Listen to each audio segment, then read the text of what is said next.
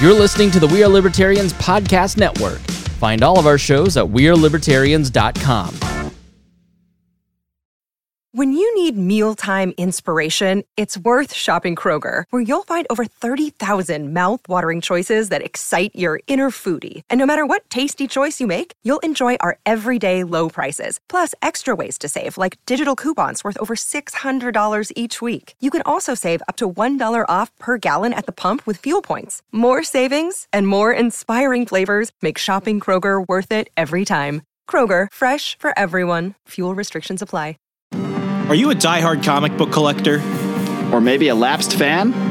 Maybe even someone who has never picked up a comic book in their life. Hi, I'm Remso Martinez. And I'm Mark Claire. Every single Wednesday at the Second Print Comics podcast, Remso and I take a deep dive into the storylines, character arcs, moments, and events that made us the fans we are today. Tune in every Wednesday for new episodes available on iTunes, Stitcher, Google Play, and wherever else podcasts are available. Check out more from the Second Print Comics podcast at secondprintcomics.com.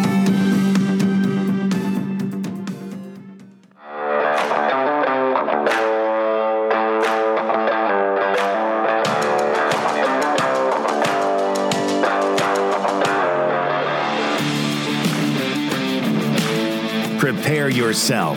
You're on the run with Remso W. Martinez. That's next hour or so. Yeah, that's a good way to put it. Oh, shit. Okay. What? No, I just said it's being recorded. I was joking about the little voice thing. It's like, oh, my God. Yeah, I don't like the women talking to me either. Okay. This is going to be our cold open. Actually, this is literally the cold open because I thought of this question before I made that misogynistic statement. Canceled. But I do have a question, Dale.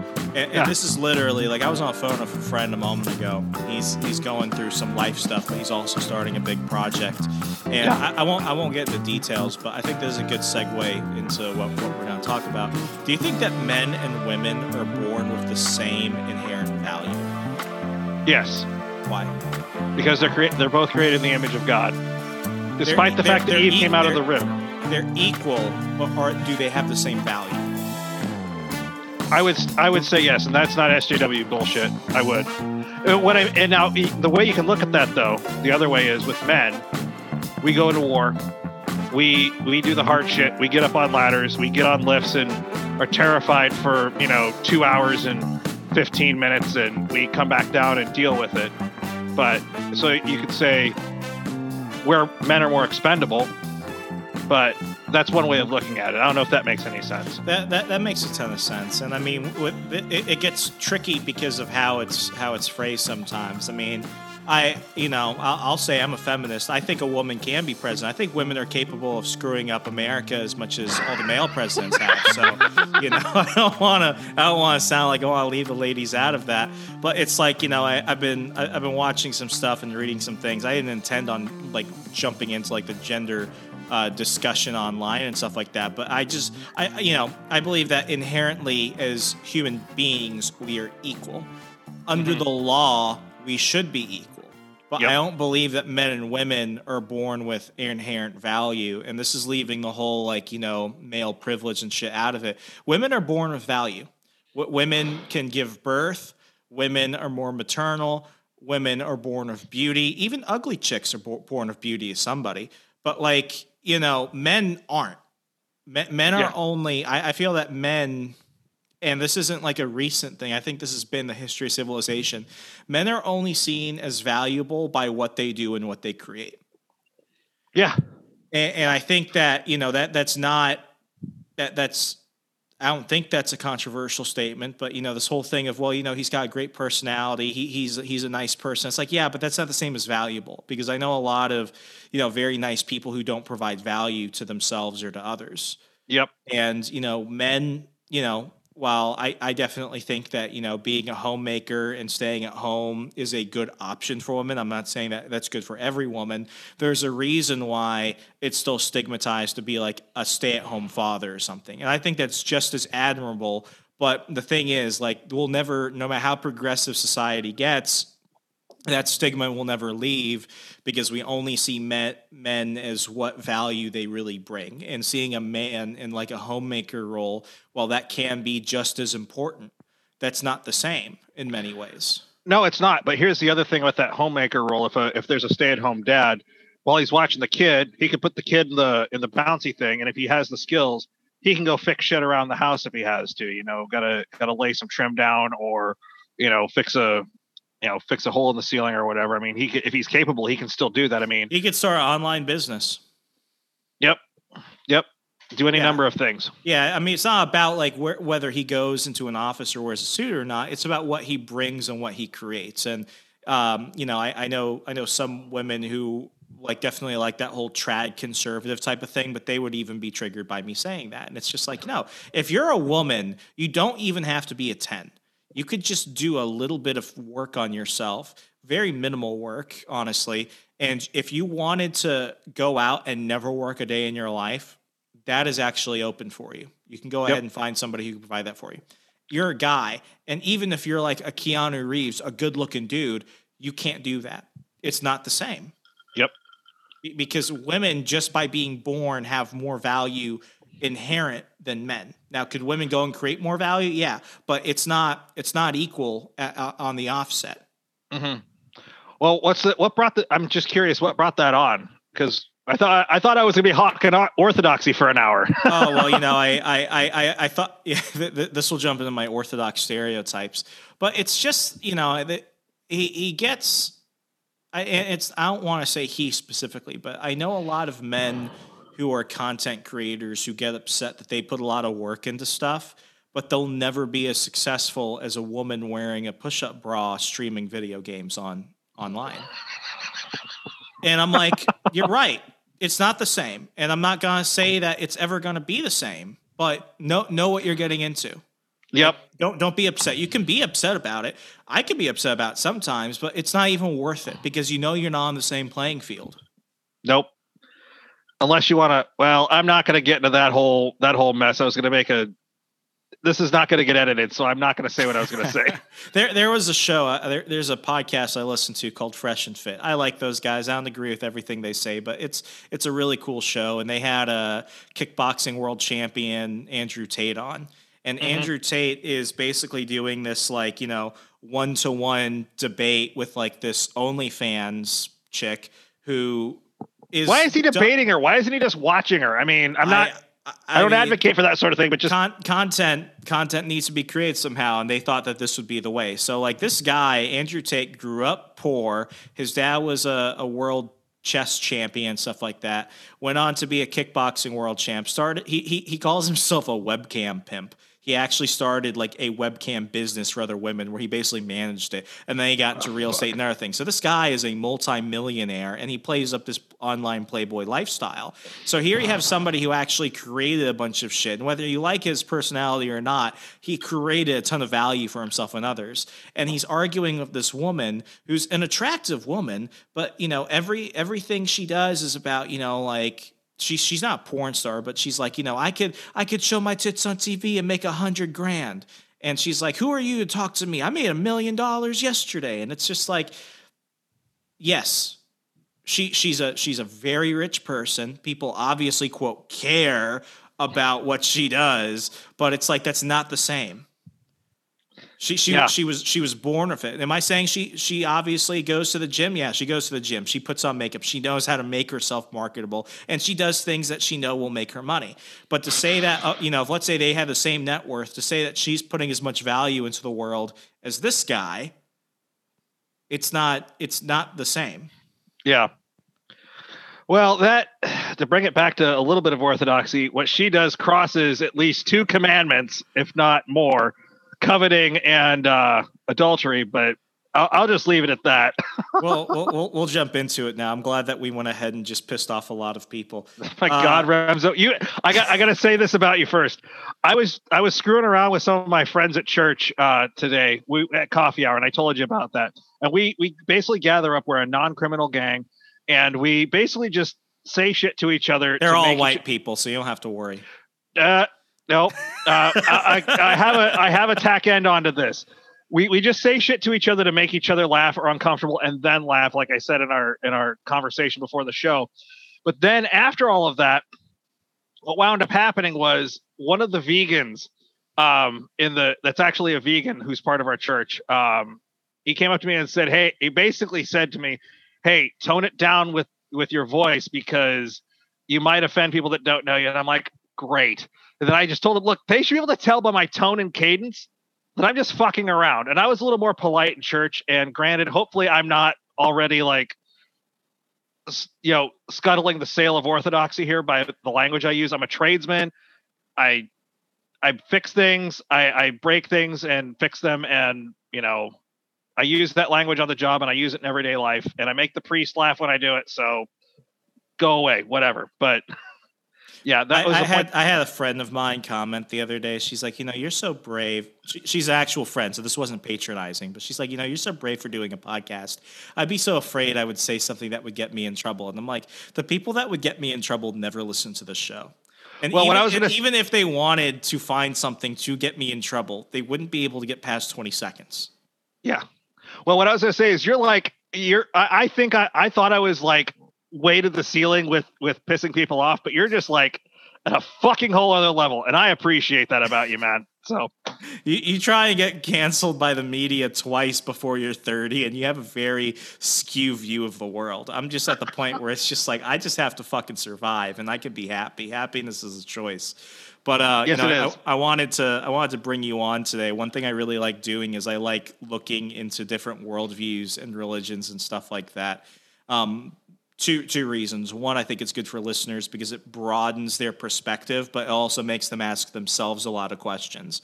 And my thing is like, it doesn't matter what answer you find as long as you answered the question, because a lot of people are just afraid of questions, regardless of the answer. One thing I always hate is people who are like, oh, well, I'm open-minded and this type of stuff. But it's like you get them to stand on an issue and they either just try and avoid it at all costs, which means they don't have an answer, or they do actually have an answer and they're not as open-minded. But it's also been like, I've been on a spiritual journey for many years, and I think a lot of the questions and the struggles that I've had throughout the process are a lot of things that a lot of other men deal with. And I think men deal with this in much more of like a harsher way than women do. I think men are more willing to have like an existential crisis than women typically do. It's just an observation. But like I am firmly rooted on a couple of things. I'm a biblical Christian. I believe that, and I'm down to like the young earth theory.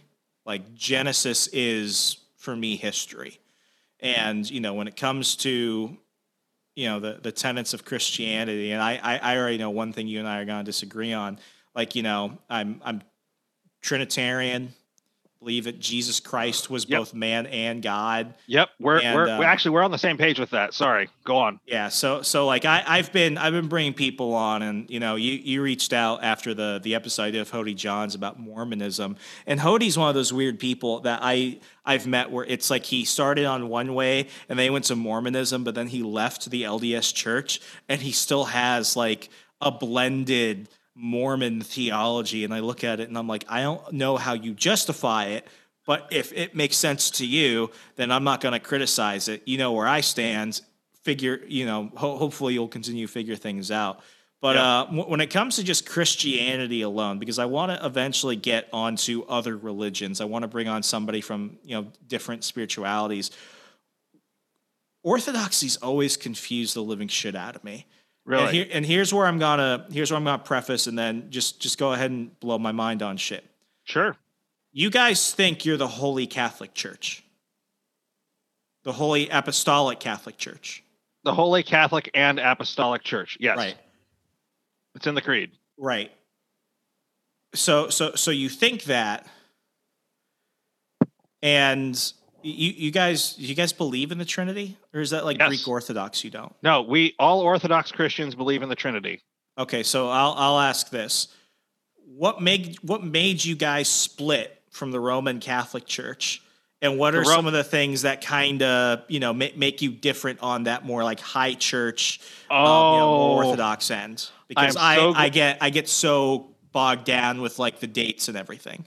I am so glad that you asked me this. Okay, so if you put the Roman Catholic Church and the Eastern Orthodox Church side by side, Is that the same as Greek? Yes. Okay, so let me back up a little more. Every church in the Orthosphere, which is basically Eastern Europe, and over into India, we all pretty much believe the same things. We're all Trinitarians. We're all creedal. We believe in the scriptures, and we have a broader tradition. So we're basically on the same page in those terms of what's on the paper, communion.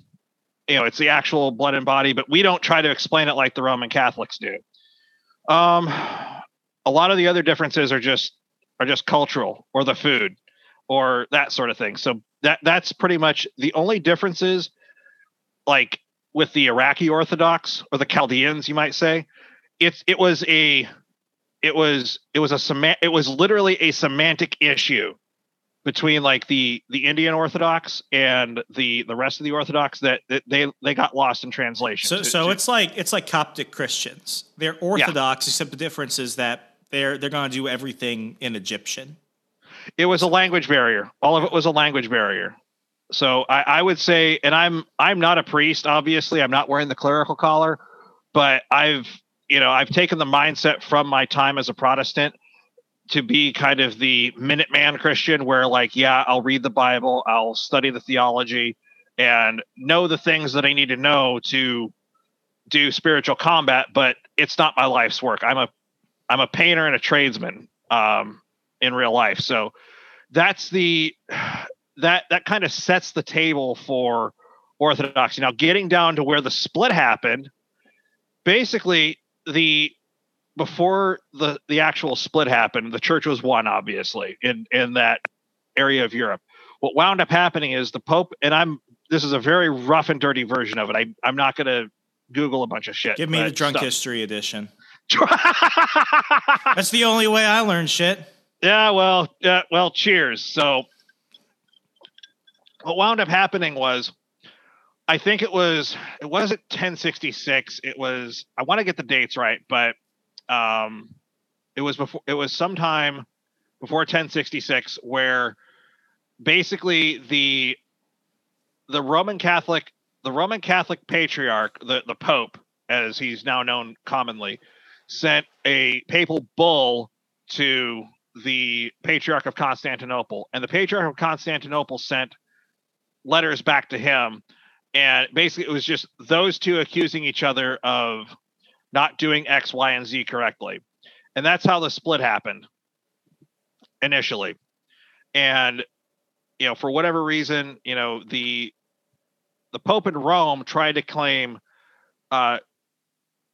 judicial authority over all of the churches. And the Patriarch of Constantinople said, no, F off. Since I'm talking religion, I might mute my swearing a little bit, but basically said, no, F off. It is a primacy of honor rather than a primacy of jurisdiction. Basically, everyone, all of the bishops and patriarchs on an equal footing. It's just lower bishops would defer to the patriarchs on matters of dogma and rulings and whatnot. So that's kind of how it all went down. They basically were talking past each other, and then you have this split between the Eastern Christians and the Western Christians. And I realize you're not gonna upload the video, but basically that's what wound up happening. And then that's basically how the split happened. Was there was a disagreement over who's in charge, and that's where it ended up going. Was it like on grounds of faith, or was it on grounds of like legal jurisdiction? Yes, because the thing of it is, Peter went to Rome, and Christ said, "Upon this rock I will build my church," and that gave the Roman pontiff the incentive to say, "I'm the boss." Again, Oh, wait a second. I think this is where you and I come at a different thought on this. When Christ says that to Peter, do you think that he actually meant by Peter, I will build the church? That's something I haven't gotten into. I mean, I think it may have been Peter's statement of faith that he's going to build the church. That's one interpretation of it. That's super nuanced, and I haven't gotten into all of what that means. Yeah.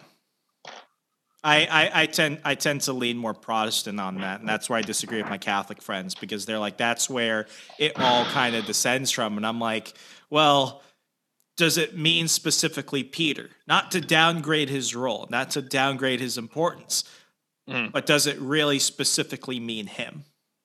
Right. And that's where, and the thing of it is, that's a parallel disagreement between, basically, this is where the Protestants are on the same side as the Orthodox. Was it the statement of faith, or was it Peter in Rome? Yeah, that's something I've largely either ignored or just haven't really addressed in my own philosophical worldview.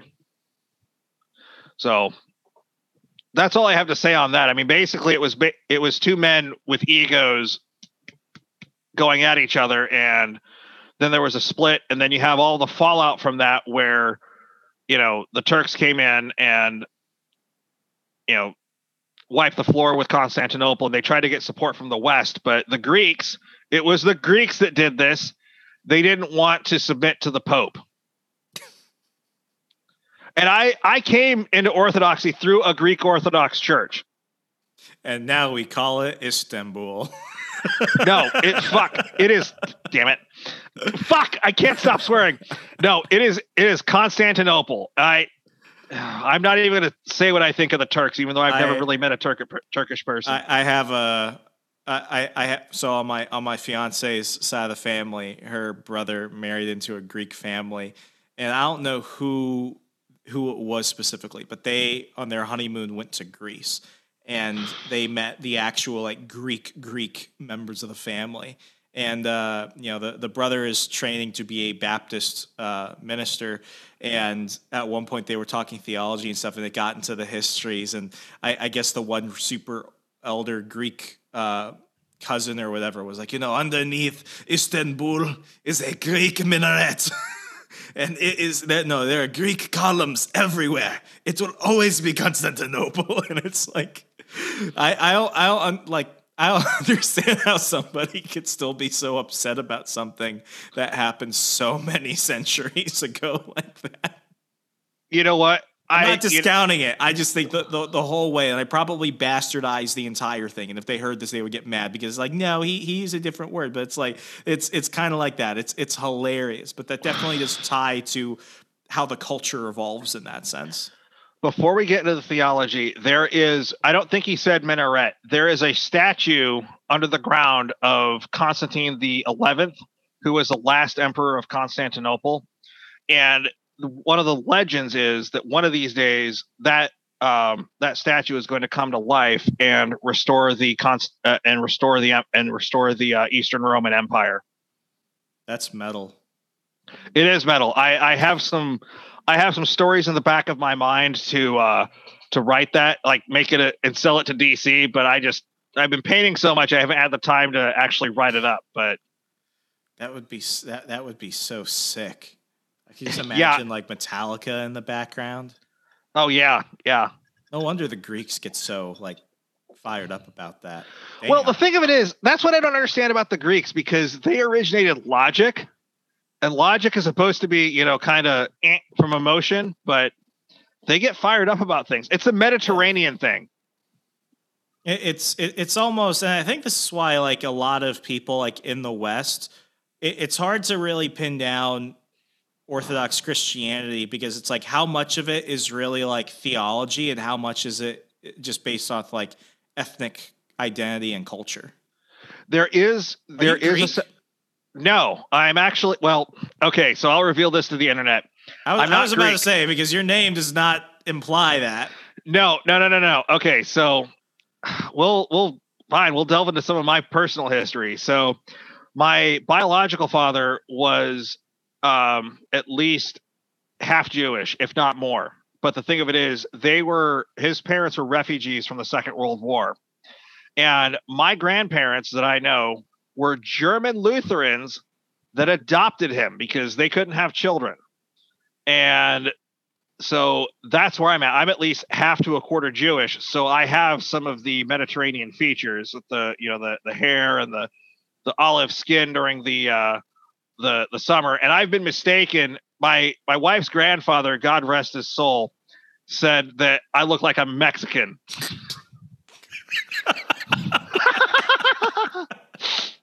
Sorry for the nasally laugh. I need to actually, but no. Okay.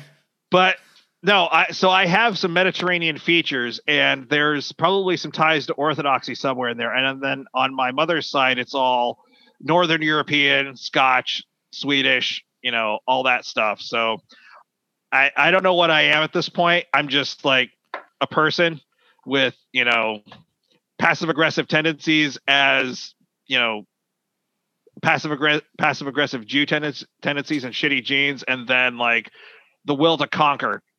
I need to report this to my therapist, actually. But anyway, that would be something worth taking a note about. Yeah, well, I got it right here. So at one point, I know that for most of your life, you were Protestant. Yes. What type of Protestant? That is I'll try to give you the notes on this, because I really want to get to Hawking Orthodoxy. I have icons I want to show you and all of this. But, so you were an undercover Baptist too? Well, what wound up happening was, because my dad was born into a Lutheran family, they had me baptized as a Lutheran as a baby. And then this and that happened. My parents were basically like Adam Carolla's parents, just a couple of fuckwits. And I'm being a little harsh, but that's the drunk history version of me.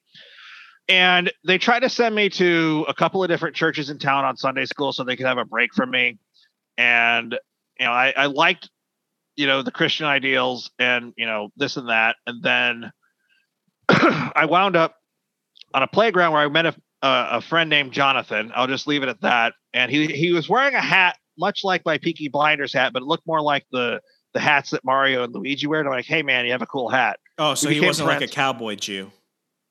What's that? It wasn't like the cowboy Jews. No. The Hasidics? No, it wasn't any of that, as far as I know. So I started going to church with this friend that I met on the playground, and was introduced to the Evangelical Free Church, which is basically like 5 degrees left of the Baptist, because they would allow drinking. And then from there, basically came up with them and my sworn family for about, I'm going to say, up to high school, up till I went off to college, to Liberty University, which I went to, and then became a Calvinist, and eventually Presbyterian. And then this part I might take a little longer on. I ran into the CREC Church, the Confederation of Reformed Evangelicals, where they practiced pedo communion, baby communion, and pedo baptism, baby baptism. And so by the time I met my wife, I was studying this as a theological issue, and she and I were kind of at loggerheads on it. So I did some more research into it and found that there was a precedent in the Orthodox Church for giving infants communion. And so I'm like, okay, this is precedent in church history. Is this like something you brought up on a date? No. This is the pedo communion thing. That was it might have been something that was brought up on a date, but we were fairly serious when we met each other. I mean, it took us about 6 months to decide we wanted to be together. Wow. And yeah, so it was brought up. It wasn't even brought up on a date. It was brought up just in discussions with each other. And so this was at home, and we were like separated. Like, I'm compressing the story a lot, but by the time we were able to date and marry and all of that, it had been some years since I'd met her. But I was trying to suss this out, and then that's when I discovered Orthodoxy.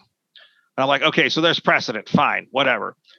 We'll just leave it at that. I'll bring it to her and we'll talk about it. But I kept digging and digging. And so finally I'm like, wait, I'm living in East Moline, Illinois, not to dox myself, but there's a Greek Nobody Orthodox. wants to go to Illinois anyway. Yeah, fuck Illinois. So and sorry to my sworn family, they have a house in Illinois still, but they don't like it. We all have they flaws.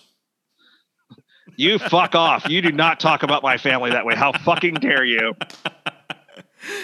I love it. Every person I've met from Illinois is like, "Oh, I'm from Chicago," and it's like, "Okay, what part?" Well, not really. It's like coming from Northern Virginia. Where are you from? DC. Oh, where in DC? Well, not actually DC. Tangent. I've been watching The Blacklist, which centers around DC. Yeah. What's that? How do you like it? I fucking love it, and I hate to say it, I love Ray Remington, and don't fucking spoil me on anything because I've already spoiled myself on a couple of things. I've only gotten through halfway the first season because I started watching it before I moved here, so it's on my list of things to binge. I'm on season 4. Oh yeah, I'm so far behind you. All right, so back to the point. Where was I? Wife, Erica. The orthodoxy makes sense. So yes, and well, the thing of it is, I thought it made sense. I went and met the priest. He thought I was some fucking college student trying to like do a multicultural. I'm like, no, I'm interested in your religion. I didn't actually get that rude with him, but I'm just like, no, I'm actually interested. And so he and I talked, and he gave me a couple books, and I read them. I'm like, holy shit, this is the thing. This is it. And I'm not trying to diminish anybody else's come to Jesus moment in whatever religion they're in. But for me, and it starts on a few things. The continuity of dogma. In Protestantism, everything changes between 1 to 50 years. I mean, it just changes constantly. Whether you have a church split or you have one denomination breaking off from another. And so many theological issues are resolved in orthodoxy. For instance, how many eschatological theories are there in the Protestant world? Oh, how much time do you have? Let's compress it like I'm trying to. You've got, I mean, name a day of the week, and they're trying to figure it out. And this is my, I'll ground it on this because I've brought it up before, but it's like my issue with Protestantism is that everyone is their own priest. Yes. And that, we can just look at, I think it's a Sanctum Sectora. Like we can just look at the Bible alone for it. And it's like, yeah, the answers are there, but there's also like hundreds of thousands of years of other history that you need to understand the context of what is happening. So all that is basically thrown out. That, and there's such a disdain for high church traditions and everything that what you're doing is you're shedding away the oral tradition of Christianity, but you're also really diminishing it. So that way it just becomes kind of like a virtue signaling contest. So it gets to the point where it's like when that happens, like each time somebody at like, a church potluck has a disagreement with somebody, they go and they start their own church. Yep. And then there's the biggest thing for me, and this is what I've just really like. I'm a die on this hill type of guy. It's like if communion, which is one of the only super sacred things we hold dear, if that is not blood and body, then it's nothing. And I will fight anybody on that. It's a snack. It's a snack at that point. Yeah, I mean, well, we're in agreement. I take it a step further. I've told this to people. It's like, okay, so is Jesus a liar? And they drop their meal. Oh my God! No, you use that. I'm like, so are you suggesting that Jesus is a liar? And they're like, what? How could you say that? I'm like, well, if Jesus is God, then God, everything he speaks into existence. He spoke the world into existence. So when he said, this is my blood and this is my body, whether they were physically consuming blood and flesh is not even relevant. What matters is that in that moment, it is what he says it is. So if it's not that, then is he a liar? And they flip their shit. I'm not in the habit of trolling or correcting Protestants. I leave them be because they share the three things that unite Catholicism, Orthodoxy, and Protestantism: the Trinity, the Bible, and the consubstantiality of I fucked it up. The Death and resurrection.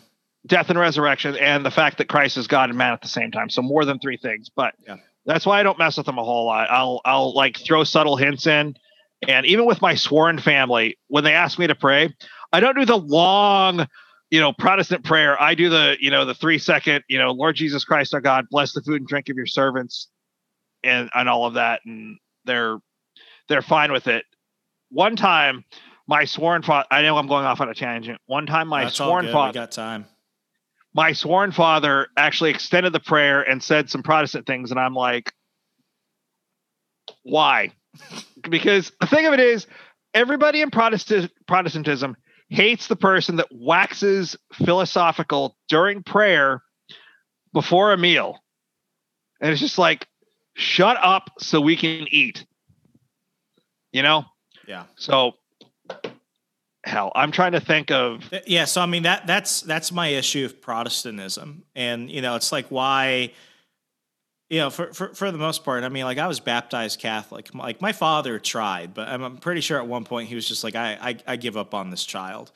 And, it wasn't that I suddenly stopped being, a believer. It's just that I don't think the whole Catholic thing is going to work for me. But, the thing is, and this is why, like, I see this now, and it bothers me more than ever before, because, like, I don't want to get into, like, the black pill or, like, post-libertarian shit. Nobody who doesn't know that gives a shit about that. But it's like, I look at the world right now, and I'm like, where is society succeeding, and where is society failing?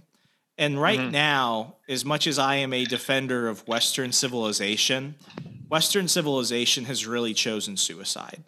And when I look at the East, when I look at Eastern Europe, and even when I can look at, like, fundamentally Islamic countries, regardless of religious difference or anything like that, they're not having their freaking State Departments put out Gender Pronoun Day. They're not literally, trying to apologize for, like, murderers, serial killers, and rapists and pedophiles. Whereas that is shit that's happening here. And it's like, when I look at, Orthodox Christian nations, it's like, yeah, the governments might be corrupt as hell. There might be a lot of other shit going on that is not perfect. But in terms of, like, an emphasis on the family matters, civil institutions matter, and some of these things are just not debatable, it's like we have freed ourselves up and we have loosened ourselves up so much that when even our churches can't get grounded on basic biblical shit, no wonder the problems we're having exist. I mean, I was a member of the United Methodist Church, and it has just become such a feral monster that it is making things worse for everybody in that sphere. Wow. First of all, can we take an editorial pause, because I'm going to go fill up a drink too. Folks, we're going to take a minute and be back.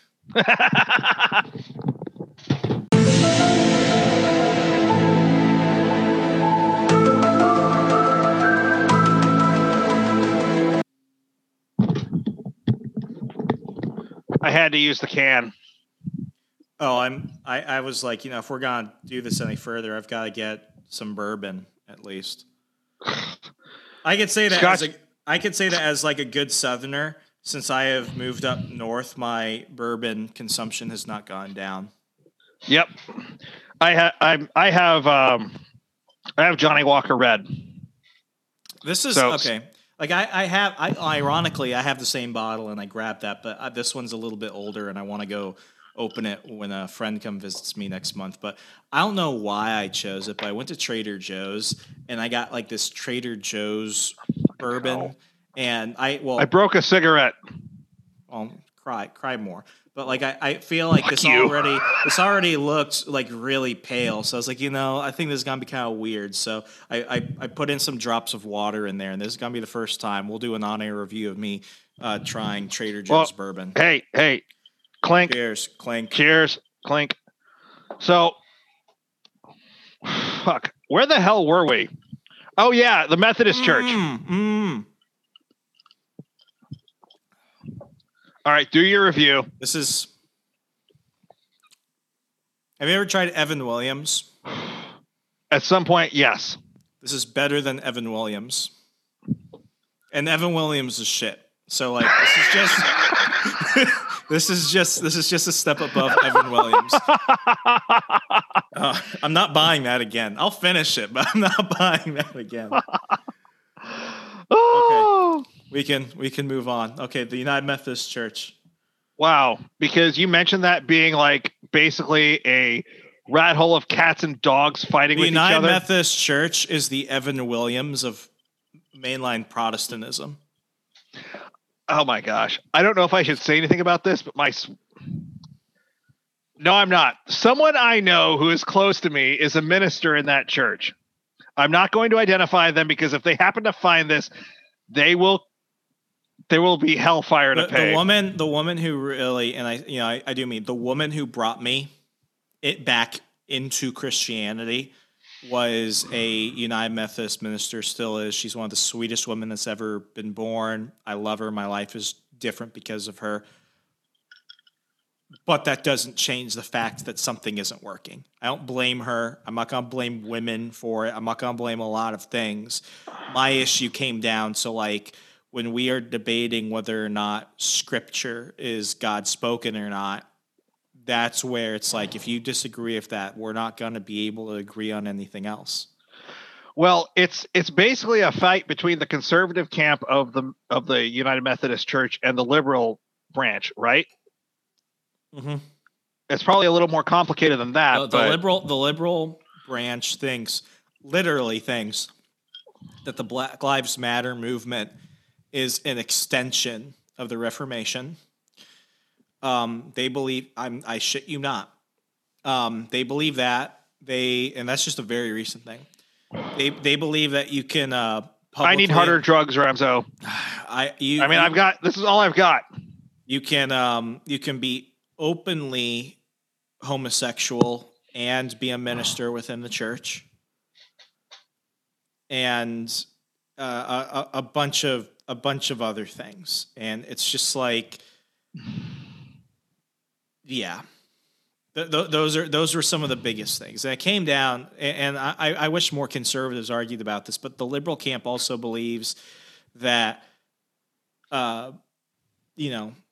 books in the Bible are more allegories than they are actual spoken history. Now, don't get me wrong. Are there allegories in the Bible? Absolutely. The Bible is not just one thing. It's a collection of different things. It's history, it's poetry, it's instructions, it's songs, it's letters, it's a lot of things. So this idea that it's all just, maybe it's real, maybe it's not. It's like, if it's not real, then why would we have a freaking religion? Well, here's the thing. Say what you want about Scientology. Those people die on that hill. They believe their shit to a respectable degree.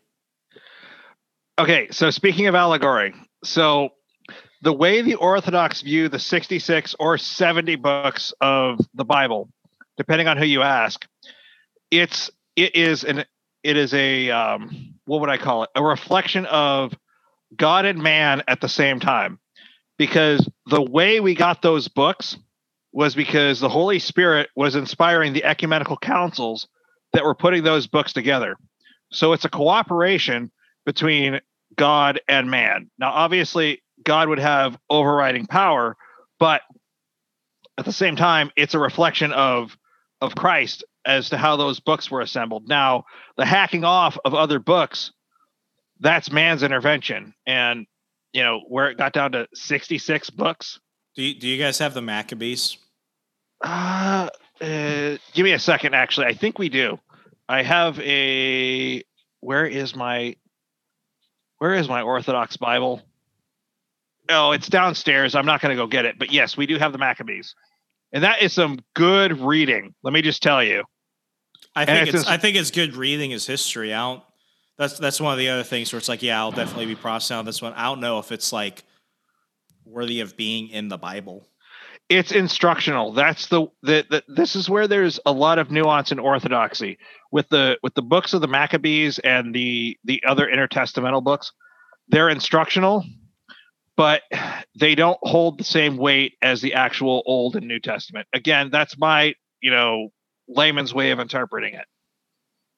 Yeah, that's how we basically look at it. Now, most people don't even look at the Maccabees as something that's ever existed, which I think is another one of those things where it's like you can say it's not the same, but it doesn't mean you have to just completely get rid of it. It's nonsense, because the thing of it is the people that eventually got trapped by Jesus, so to speak, were imposing the pagan will on the Jews, and then eventually they end up believing in the same God that the Jews do. If that makes any sense. Yeah, I saw the Rugrats special. That makes sense. The Rugrats special? Oh, man. You never saw the Rugrats special, the Maccabees? No. Yeah, well, I did in 1999, and that's how I first learned about it. Oh, God. What are we doing? It made a lot of sense. I have to look that up. That I'm actually going to make a note of that. Maccabees? Yeah, just do Rugrats Maccabees. The Rugrats actually do a great job of telling you like Jewish history. Like they're phenomenal at that. But it's babies. All right. Maccabees. I'll just leave it at that. So all right. So, what other questions do you have? Because I have no time limit right now. I told my wife to stay out. What really, like, after a time? So right now with like the Church of England, and over the last couple of years, I have definitely drifted more towards like the Anglican tradition. Yep. For both reasons of faith and reasons of history. I think I'm coming around to the idea that I think maybe, and I could be wrong, at least, and it splits hairs, because with Christianity, we're splitting hairs on a lot of things in terms of like, actual titles. But like, at least for the purpose of this basic understanding, I think the Anglican Church had at one point been the Holy Apostolic Church, right around the time of Reformation. While I definitely do consider myself a Protestant to a large degree, I think that what went on in broader Europe with Lutheranism and others, and not even necessarily Lutheranism, but with Presbyterianism and with a lot of the other offshoots of Protestantism that came afterwards, it's like that there's not a lot of ground behind it. And I say that because, like, when we look at King Henry, for example, people like to bring up the fact that it's like, oh, this guy just wants a divorce. It's like, let's not simplify it too much.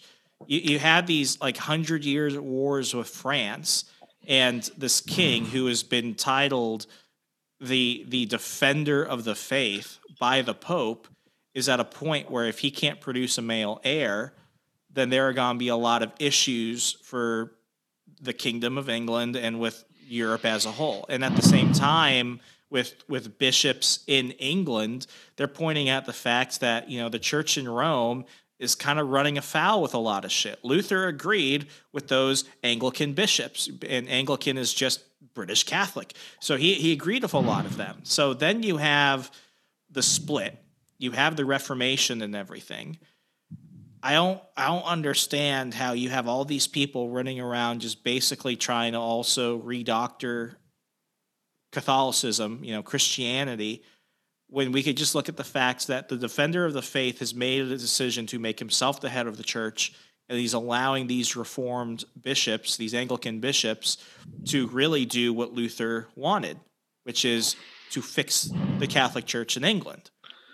Well, that's actually an interesting question, because that you have another thing where it's like Saint Joseph of Arimathea went to the British Isles to spread Christianity, and there might be like, the Holy Grail. The Holy Grail, yeah, like King Arthur and the Holy Grail, like that's a whole other thing itself. That's treated as more legend than history. But like in terms, you of might as well bring up aliens at this point. Sorry to talk over you. I think the Holy Grail might be in England.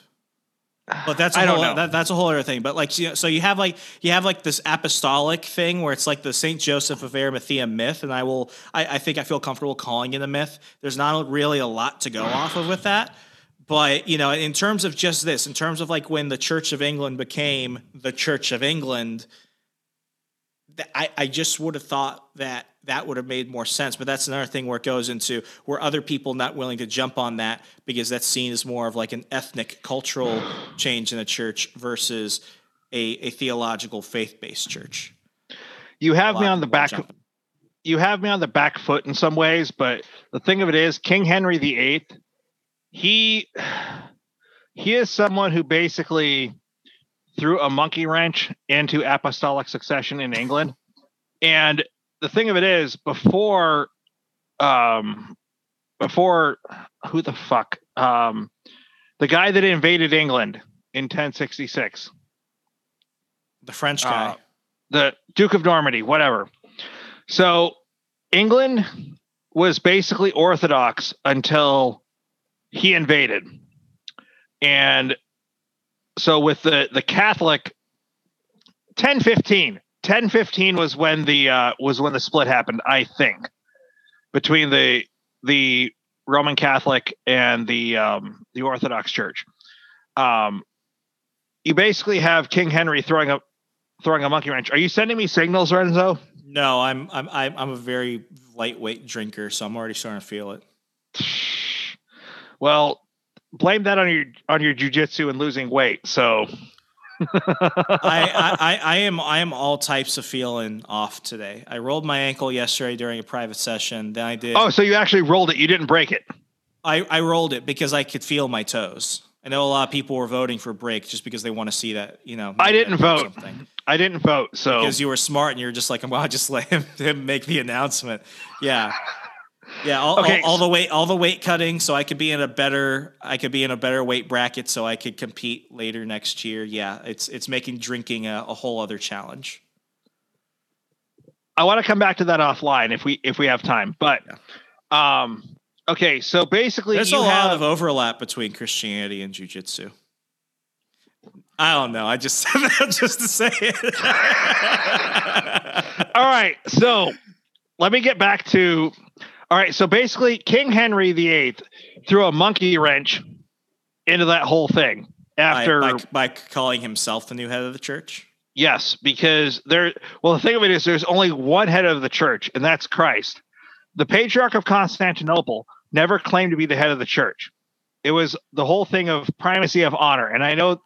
There's probably like linguistic things. Well, yeah. Like I wouldn't say that like Henry was putting himself like above Christ, but he was basically saying that I am like God's emissary on earth. And if anyone's going to say that, if we're going to go bound to like, the divine right of kings and everything, and I'm not a monarchist, like if we're really looking at it, like the Church of England, even up to the Queen and everything this day, like they do a pretty good job of going back in genealogy. Well, first of all, Spangle's going to yell at us for talking so much religion on this podcast. You freaking monarchist!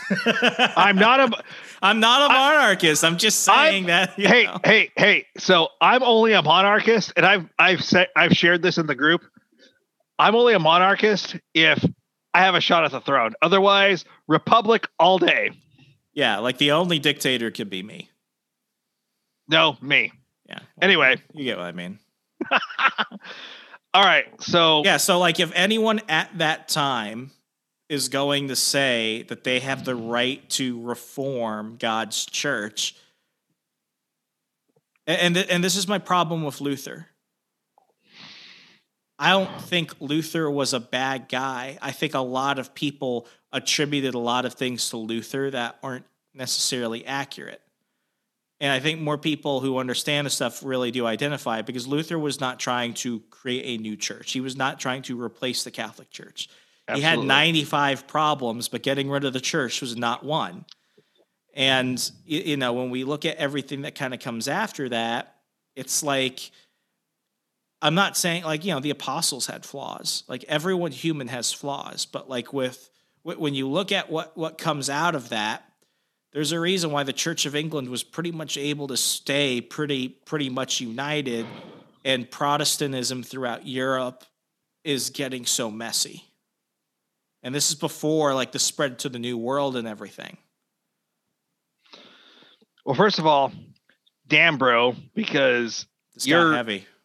Yeah, it definitely, because anyway. How many people do you know who will defend King Henry VIII? No, I do not defend him because he basically, I view King Henry VIII as someone that he just wanted to get his rocks off with a woman that would produce a male heir. He wanted to prevent war. He's like, the French are going to go ahead and put a French king in charge of England if I can't get a male heir. I want to stop war. I want to prevent this. I don't fucking care about England or France. I really don't. I want to hawk orthodoxy. So let me ask you this, Remzo, before I try to dig into orthodoxy and do show and tell with the with some of my icons. That's my guy. When I got into the Orthodox Church, I was named after St. George the Dragon Slayer. That's cool. It is cool. I've got a few other ones I'm going to show you. Here's a question. So is he a saint? Yes.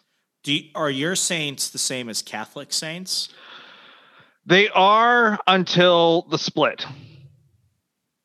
So anything past the split, anyone in the Orthodox Church who was made a saint is probably not recognized in Roman Catholicism.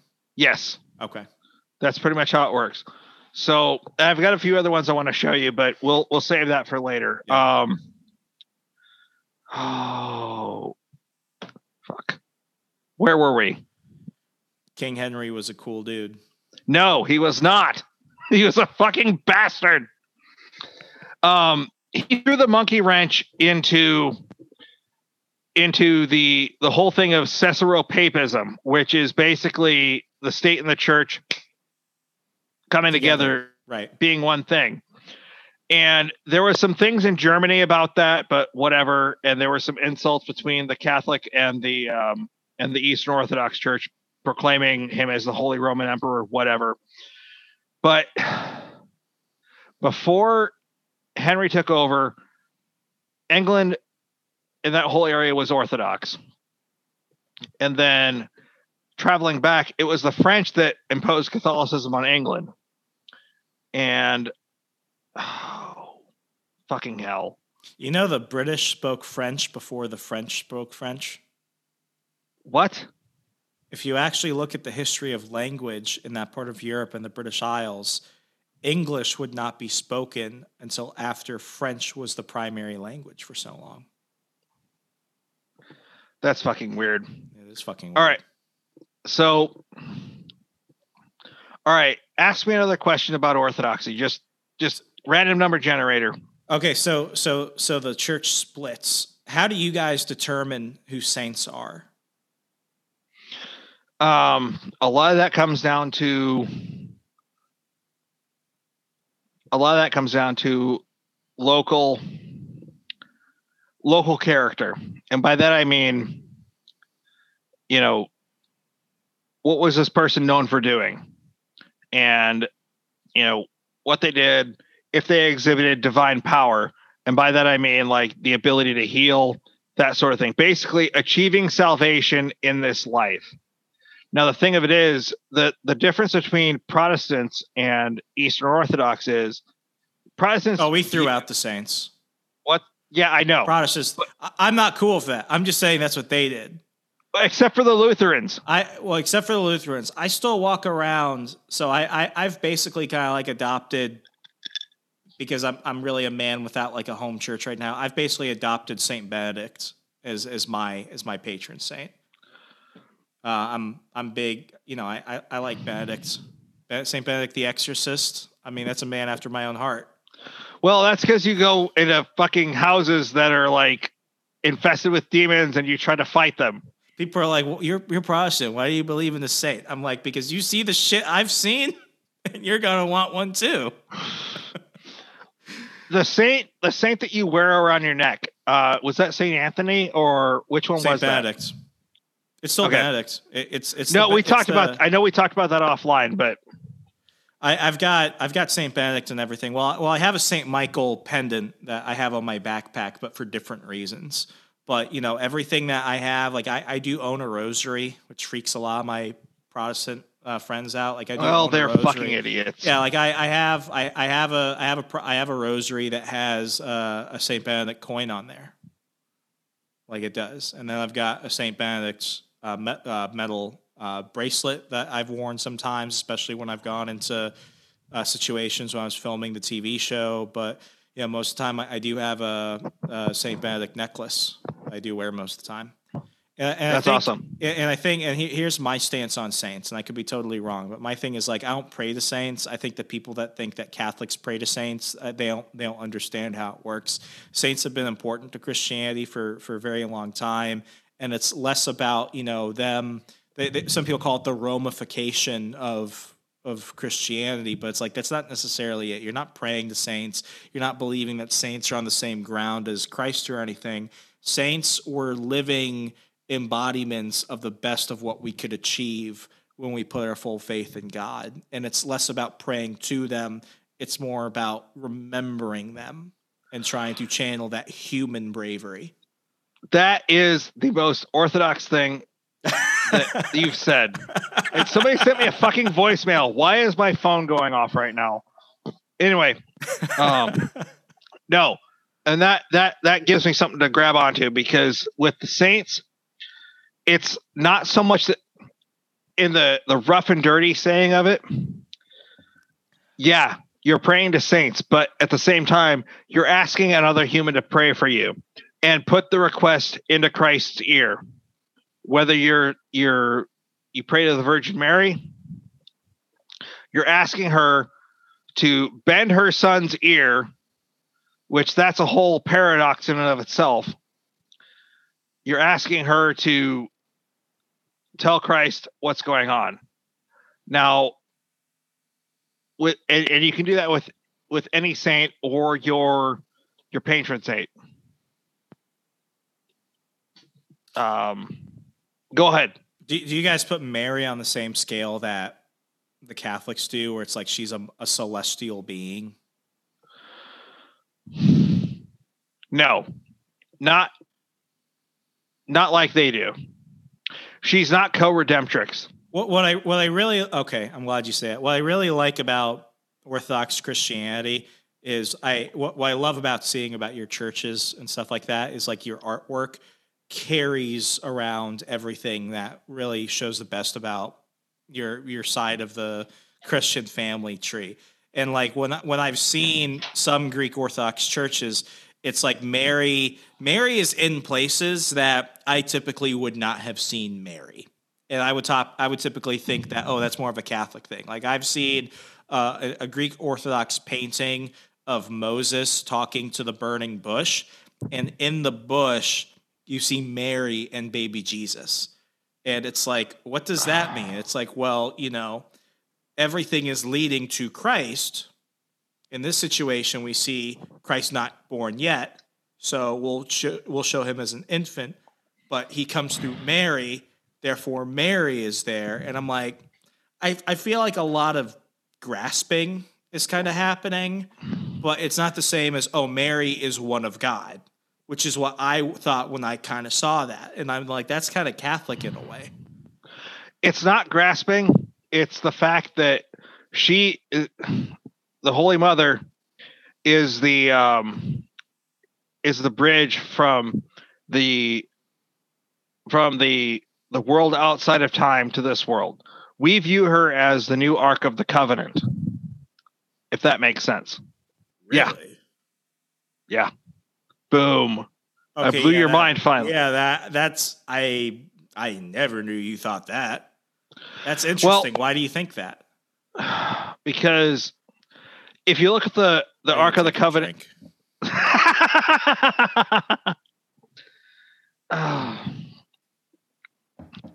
I need to knock it off after this one, but the Virgin Mary is what?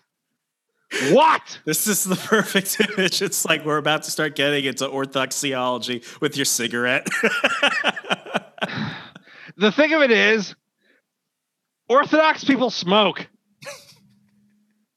Is it because you don't want to live longer? No, it's because we like to fucking Remzo. Oh my God. The next Wall Pool party, I know I threatened some. We should have a fight club at the next one. Yeah, no, I threatened Vaughn the other day, and yeah, I don't want to threaten you because you know I don't want to fight jujitsu. Dakota. Dakota's built. Oh yeah, stand by for tactical. Get after it, which is my forbidden saying. Where do you draw that conclusion that? Okay, at what point is Mary considered part of the ark? Because, okay, so you have in the Old Testament, as I was saying, the ark contained the cloud of glory, as well as the staff of Aaron and the 10 commandments and all of that. And the cloud of glory would follow the ark this way and that, wherever it went. Mary is the ark of the Virgin Mary. Sorry, my Protestantism is coming out. She's the new Ark of the Covenant because she carried Christ, which, if you believe in the whole thing about the Old Testament and the appearances of the angel of the Lord and the cloud of glory, that was God the Son communicating to the people of Israel. And she carried God the Son for 9 months and then gave birth to him. So that's why she is considered the new Ark of the Covenant, if that makes any sense. Okay, that makes sense.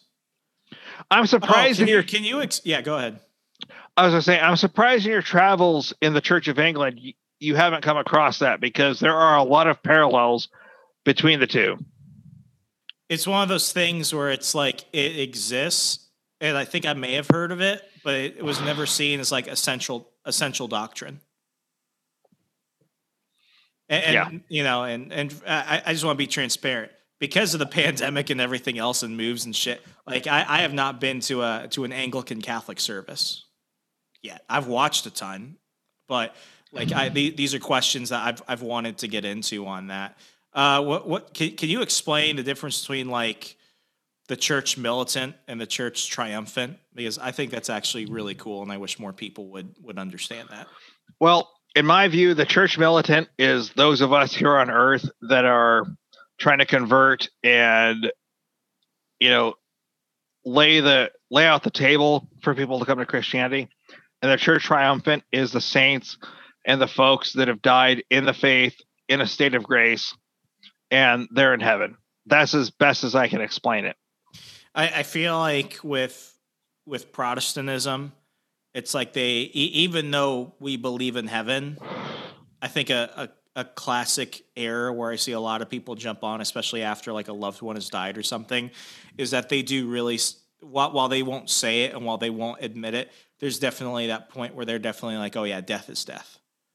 And it's like, I still believe that people who have passed on to heaven, while maybe not always, maybe not in every situation, to say that there's a complete and final disconnect between their intervention on earth is I don't believe in that.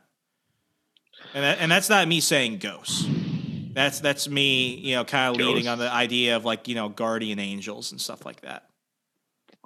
Well, the thing of it is, there is a St. Paul in Hebrews 13, and I don't remember the verse. I think it's like 6 to 7. I could be wrong. But he talked about the cloud of witnesses. And he was using the analogy of the Roman Colosseum as an analogy for how God views us in the world. And all of the witnesses are in the Colosseum. And I realize you can't see my hands moving around, but Christ is in the emperor's box.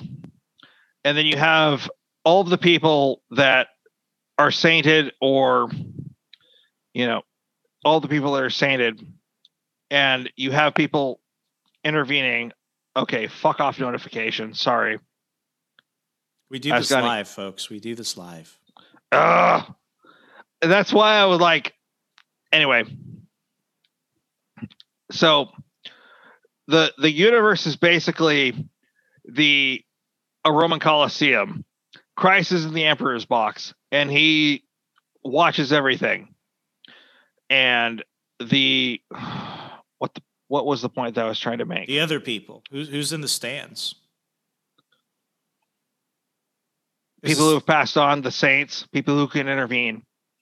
That's how it works. And the intervention of the saints is, when Orthodox Christians pray to the saints and ask for help, they jump down and help however they can, if they can. But we are also in a position to invoke their power to help us with things on earth. Is that uniquely an Orthodox Christianity thing? You guys are the only ones where I've actually seen that. I would say yes. I mean, I can't speak to my Catholic brethren, but yeah, because they talk about in the Protestant world, they talk about the cloud of witnesses, and I don't know what that means in the Protestant world, but when I got into Orthodoxy, I was able to understand that a little better. But it's been so long since. How does somebody become a member of your church? You go talk to the priest, and you excuse me. You go visit and you participate in some services. Editorial note. I'm starting to lose it, Remzo. No, we're wrapping up in a minute because I gotta go take a shit in a moment. But oh God. No, I mean, okay. So basically, go visit the church, talk to the priest, and tell them that you've been, searching and you want to join, and then you'll go into catechism, and he'll basically take you through however many months of catechism or years, depending on the person. Years. And it depends. It really depends. Okay. It depends on how motivated the person is. Who do you have to pay? You don't have to pay anyone. Remzo! Well, this has been awesome. I learned a ton, and you and I have wanted to do this for a while, and it's why I love doing episodes like this, because did you really? Because it's I realized one of those things where it's like I know a lot, and while I didn't, like when it came to Anglicanism and like the Church of England and stuff like that, like it was one of those things where it was like I really had to question. It's like, okay, this is what I believe right now. How can I defend it? That's not King Henry. No, it's not. It's St. George. Oh. I'm just showing these off because I got these here because I want to show them off. I thought we were going to have a more linear discussion, but that's my Western side coming out. Don't mess with this guy. He's showing me Jesus.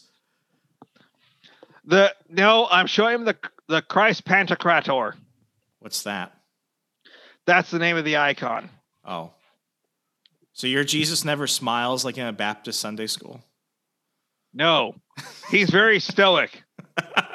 Even though stoicism was a pagan concept, but that's another podcast for another time. Dale, thank you so much, man. This has been a blast. I'm labeling this episode "The Drunk History of Orthodox Christianity," and I hope more people, especially Christians, can just understand. And this is where I land on it. And I never want to say that what I believe in a moment is something that I'm definitely going to believe later. I mean, I have a very strict base for this stuff, but like when it comes to a lot of this stuff, like I don't think when you die, God is going to give you a theology exam. I think ultimately Christ is going to know who you are as a person. And that's one of those things. I know you're grimacing right now, but I have a thing. I have a thing for you. I know you're trying to wrap up. I'm sorry you have to take a shit, but the thing of it is, I've got fabric cleaner in case I shit on my couch. The Orthodox version, I will leave you with this. The Orthodox version of hell is that we do it to ourselves. And here's why I say that, because God is he is a warming sun. If you die in sin, it's like applying a sun accelerator onto yourself. But if you die in a state of grace, that's like suntan lotion. If that makes any sense. That makes more sense than what I was going to throw out. He doesn't send anyone to hell. We do it to ourselves. Yes. I like the way you put it. That's how I kind of feel. So you're Orthodox then. Go report to the closest Orthodox church in your area. Now I gotta start tithing regularly. Dale, thank you so much. Love this episode. Take care, brother. You too.